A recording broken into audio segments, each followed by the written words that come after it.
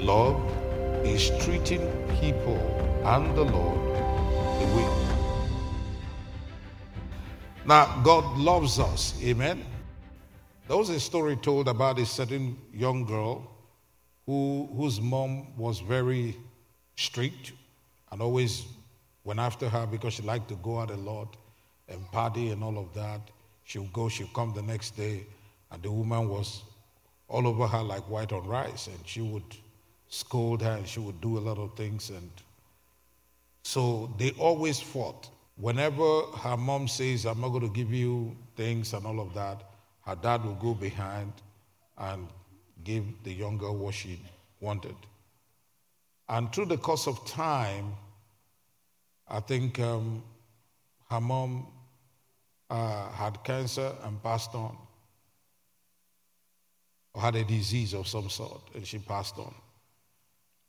So on that day, the young girl was crying so much, crying her eyes out. So the dad, kept quiet through the time, the morning period, and later on asked her, says, why were you crying so much? I mean, I thought your biggest enemy in the world has gone. And the girl looked at him and said, the one who truly loved me just died. Hallelujah. In the book of 1 Corinthians chapter 13, we see the Apostle Paul, by the Holy Spirit, begin to describe what love is. But prior to that, Jesus gave us a new commandment gave a new commandment to the church. Hallelujah. As Moses gave the 10 commandments to the children of Israel, Jesus gave a new commandment to the church. Hallelujah. It is not a suggestion, it's a commandment. Hallelujah. That the church needs to be governed by. The church needs to live by. Hallelujah. Glory be to God. It says in verse 34, a new commandment I give unto you, that ye love one another as I have loved you, that ye also love one another. He gave to us this commandment. He gave it to us. By this shall all men know that ye are my disciples, if ye have love one for another. We should love one another as God has loved us, as Jesus loved us. The love he's talking about here is agape, the God kind of love. And this kind of love, the world cannot have it. Nobody that is not born again can love like this. It's impossible for the person, because it's God's own way of loving. Hallelujah. It's God's own way of loving, and we are learning to yield to it. Praise the Lord. To yield to that love. To know how to respond to it. Hallelujah. And how to show it to other people. The Bible says that the love of God in Romans chapter 5 verse 5, it says, the hope maketh not ashamed, because the love of God is shed abroad in our hearts by the Holy Ghost, which is given unto us. So that love has been poured out in our hearts. It's in there. All we need to do is to vent it, allow it to come out. Just like potentially to be angry is in a person, but when you vent it, that's when they say you're angry. If you're angry and you keep it to yourself, nobody will say you're angry, even though you're angry. Hallelujah. So also, when you're working, when you have the love of God in your heart, to walk in it, you have to vent it. Hallelujah. And some in the world have tried to define what love is. Some have made idols of love. No idol glorifies God. So some people have cooked up things in their minds and they call it love. They say you can love whom you choose. Now, there is confusion in man's understanding of Scripture, especially the English Bible, because words that were translated from the original to English did not move along with it the different understandings or meanings of those words. In the Greek, you have over 9 to 10 words that are defined love, which the English translators for the King James just lifted it all and called it either love or charity. That is the God kind of love, agape. Only God can give it to you, and He's giving it to us. Now, when I talk to the believer, I like to say this. I assume some things. You are born again, otherwise you're not a Christian. We don't associate into Christianity. We believe into it. By faith, we receive Jesus as Lord of our lives and continue in Him. Amen? If we cease to continue in Him, we're not Christians. If you don't believe that Jesus was raised from the dead, you're not a Christian. You might be a lot of things. You might have the title of Christian. You might put a tag on your body that says Christian. You're not a Christian. If the rapture takes place, you ain't going. Heaven is a monopoly. Jesus is the only way. There are not 10 ways. Some people may say that. The only person who says that is the devil, because he wants to deceive. So we got to do it God's way. Why is it when it comes to the kingdom of God, people just want to do their own thing? People want to go to heaven on their own terms. Say, I'm a good person, God loves me, and that's it, I'm in heaven. So they can say, I'm $1 million, just because you feel like $1 million. So it doesn't work that way, amen? We do things the way God wants us to do them because He knows more. He's been around more, has more experience. He's called the Ancient of Days. Some people still look at Jesus as the 33-year-old that left this world. No, He's eternal. In fact, that 33-year-old has lived over 2,000 somewhat years. So He's not a kid.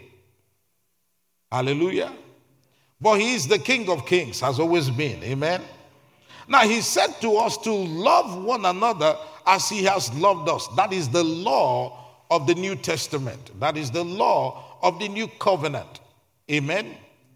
We should love one another, love our children. And the husbands love their wives. Wives love their husbands. Parents love their children. Amen. God wants us to do that. Now, I want to say something about the God kind of love. Glory be to God. And that is all the descriptions that there be concerning the love of God, which we're going to look at in a little bit. I want you to take this formula down. Love is treating people and the Lord the way God says in His word that we should treat them. For the purpose of proving it, write it down. That is to say, I'm going to give you scripture. Love is treating people, treating God, because God's love includes our love toward Him. Amen. He gave us His Spirit to love Him and to love people.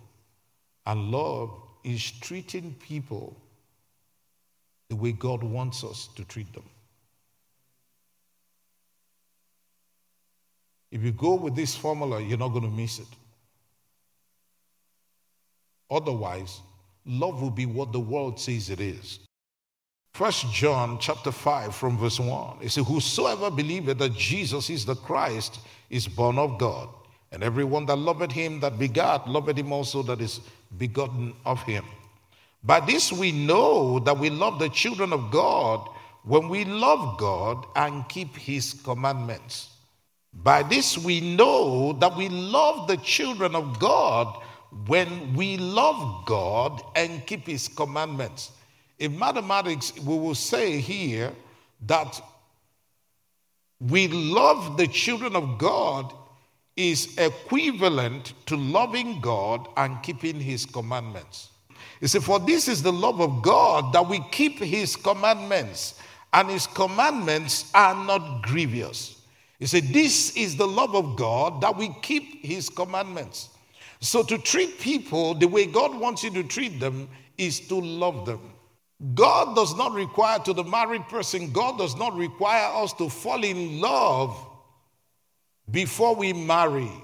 But God requires us to love whom we marry. We've said that in the house here. Is that not true? Because love is not a feeling. You know, that chemistry that you feel that you've never felt when you saw this person and all of that is good. But it's not sustainable looking like that. What is sustainable is the love of God and your commitment to something.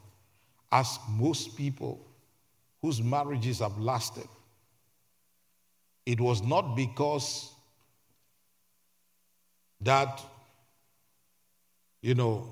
hurricane or atomic bomb that took place the day they saw the person continued. It was because they were committed to it. Hallelujah. They had made up their minds that this is it. And I'm going to stay with this person regardless of what happens. I'm going to keep my word. And you find that emotional thing come and go. It seems to come and go. Hallelujah. In fact, sometimes you may find people being angry with their spouses and they hear they had an accident. Maybe it's just one tail light that went off. And they're like, what happened? Is she okay? But you guys were shouting this morning. Okay. So it's in there. God knows it's in there. God knows the love is in there. But we need to prime that well. We need to get it working. Hallelujah. And so he says to the husband, husbands, love your wives. Love them. So it means that love is beyond a feeling. It's not a feeling. It's not an ordinary human feeling. Okay, like the unbeliever says, I was in love before, but I'm no longer in love. So he walks away with his secretary. Or the lady says, I loved him once, but now I don't love him so much. And then she walks away with her gym trainer. None of that is permitted in Christ Jesus. That is, if you're going to heaven. If you're not going to heaven, you just want to be a Christian, a title holder as a Christian, that's fine. That's fine. The Bible says that narrow is the way that leads to life. It's broad is the way that leads to destruction. And narrow is the way that leads to life. And few there be that find it. Hallelujah. And so those who want to go in the broad way and go to hell, fine. If you want to be in Christ and believe God, and have the best here and the best on the other side, we have to do things God's way. The Bible says, in the way of righteousness, there is life. In the pathway thereof, there is no death. Hallelujah. God is committed to doing his part if we do our part. There are things that become your right when you do what God said to do. The enemy has no right to touch you at all. The beginning of the things that you do is to find out, am I walking in love? If I'm not walking in love, am I treating people the way God wants me to treat them? Jesus did say that greater love had no man than this, but that a man should lay down his life for his friends. And the wife says, yeah, husband, you got to lay down your life for me. That's what the scripture says. Jesus wasn't talking just to the husbands. He said that you love one another as I have loved you. Is that not true? Before you went into the marriage, there ought to be love between both of you. When you're in the marriage, there ought to even be greater love among both of you and among your children. And you with respect to your children and your relatives. Hallelujah. 1 Corinthians chapter 13. We're looking at what love is. Amen. If I can speak in the tongues of men and even of angels, but I have not love, that reasoning, intentional, spiritual devotion, such as is inspired by God's love for and in us, I'm only a noisy gong or a clanging cymbal. If I have prophetic powers, the gift of interpreting the divine will and purpose, and understand all the secret truths and mysteries, and possess all knowledge, and I have sufficient faith so that I can remove mountains, but I have not love, God's love in me, I'm nothing, a useless nobody. Even if I dole out all that I have to the poor in providing food. So it does not mean that when we're giving, we're loving. It depends on where it's coming from. The motivation. Hallelujah. What is our motive? Then it begins to tell us, love endures long and is patient and kind. Now, let me say something. Sometimes people think that when you correct them in the midst of what you're doing, even when you do it seemingly sternly, that you're not patient with them. Patience that God is talking about is an overall concept of waiting for you to come to the place where you should be. So God waits for us to grow up. That's patience. He waits for us. He waits until somebody makes their final decision on what they want to do, and that is in death. They pass on. Then God's patience ends. You notice here, it does not say he suffers forever, endures forever. It says he endures long. And that long is probably a lifetime. If Jesus tarries. Praise God. So he's patient. And in that patience, he's walking. His patience is not inactive. He's finding ways of drawing our attention, getting us to do what is right, talking to us, correcting us. You know that God corrects people. God chastises us. God scourges, gives a whooping to every child he gets. I know some people just read it as instruction. Chastisement may be instruction. Scourging has no other definition. The Bible wanted it clear. Hallelujah. Praise the Lord. Have you seen people just doing some real wicked stuff and it seems like nothing is happening? That's patience. That's patience. Love never is envious nor boils over with jealousy. It's not boastful or vainglorious, does not display itself haughtily. It's not conceited, arrogant, and inflated with pride. Now, I'm going to say something about pride because America is big on humility, and what they created an idol out of it, an idol out of humility, because half the people don't know what God is talking about. But they want to be experts on the field or on the subject of Christianity. Even unbelievers want to be experts. They will tell us how to be a Christian. To be humble is to live the way God wants you to live. Is to obey God. If God says stand and the world says that's pride, you stand. As far as God is concerned, that is walking humbly with him. God resists the proud and gives more grace to those who obey him. To obey him or to do his will is to be humble. There are people who they will come into church, they will sit down, they are judging the pastor. They become lords in the house, experts. You can't determine what diamond is if you don't know what a real diamond is. You don't know the scriptures, and you want to determine whether somebody is doing the right thing or not. You don't read the Bible. You just read one of two verses that you're carrying around.